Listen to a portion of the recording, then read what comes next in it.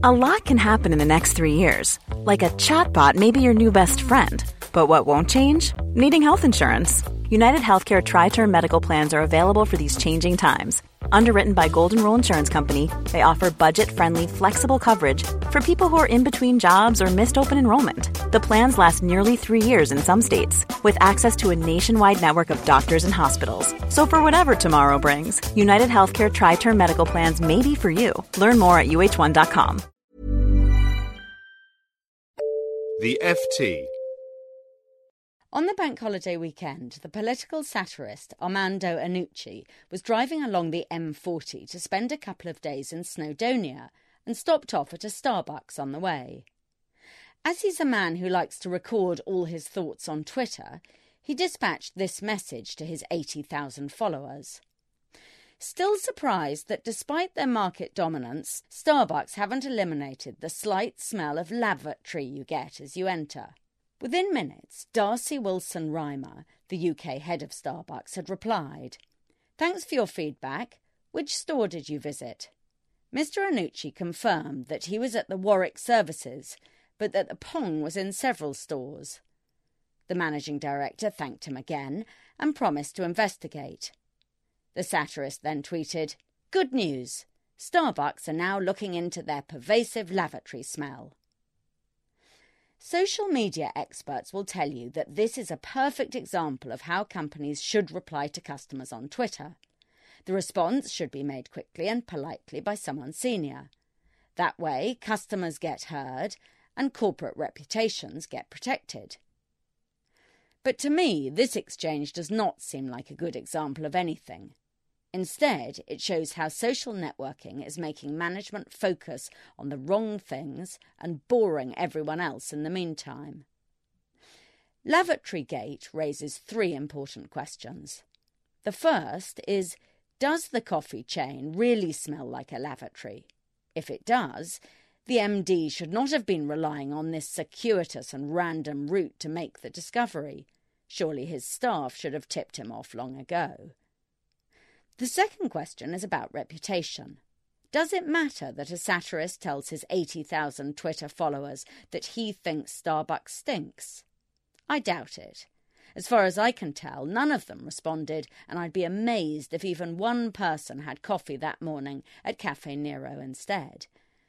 Still, even if Mr. Iannucci's remarks were potentially damaging, they raise a third question. What should Starbucks have done about it? Mr. Wilson-Rymer's "thanks for your feedback" followed the traditional formula of customer complaints, but on Twitter it rings even more hollow than usual. If I were the head of Starbucks and a famous smart aleck had just complained that my stores stank of lavatories, I'd feel more like flushing his head down the nearest toilet than thanking him.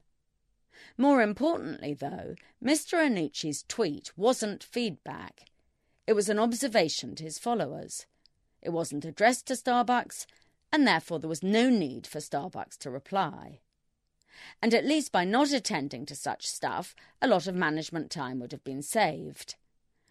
I've just searched for Starbucks on Twitter, and every minute about a dozen people tweet about the chain, mostly saying things like, "Just chillin' at Starbucks," or "I'm at Starbucks, ha ha."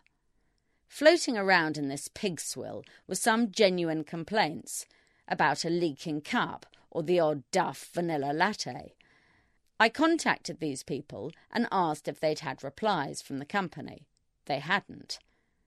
I then look at Mr. Wilson-Rymer's movements on Twitter, and there he was, manfully trying to cope in the deluge, giving directions to the nearest store, dealing with complaints on the Starbucks card, commenting on the size of a tea leaf. Minute by minute, evenings and weekends, came the random responses to customer messages. In the past, Starbucks has been criticised for not listening to its customers, but this surely is listening gone mad. But then I had a thought. Maybe this isn't really the Starbucks MD himself doing this low-grade traffic management, as he has 700 stores to look after.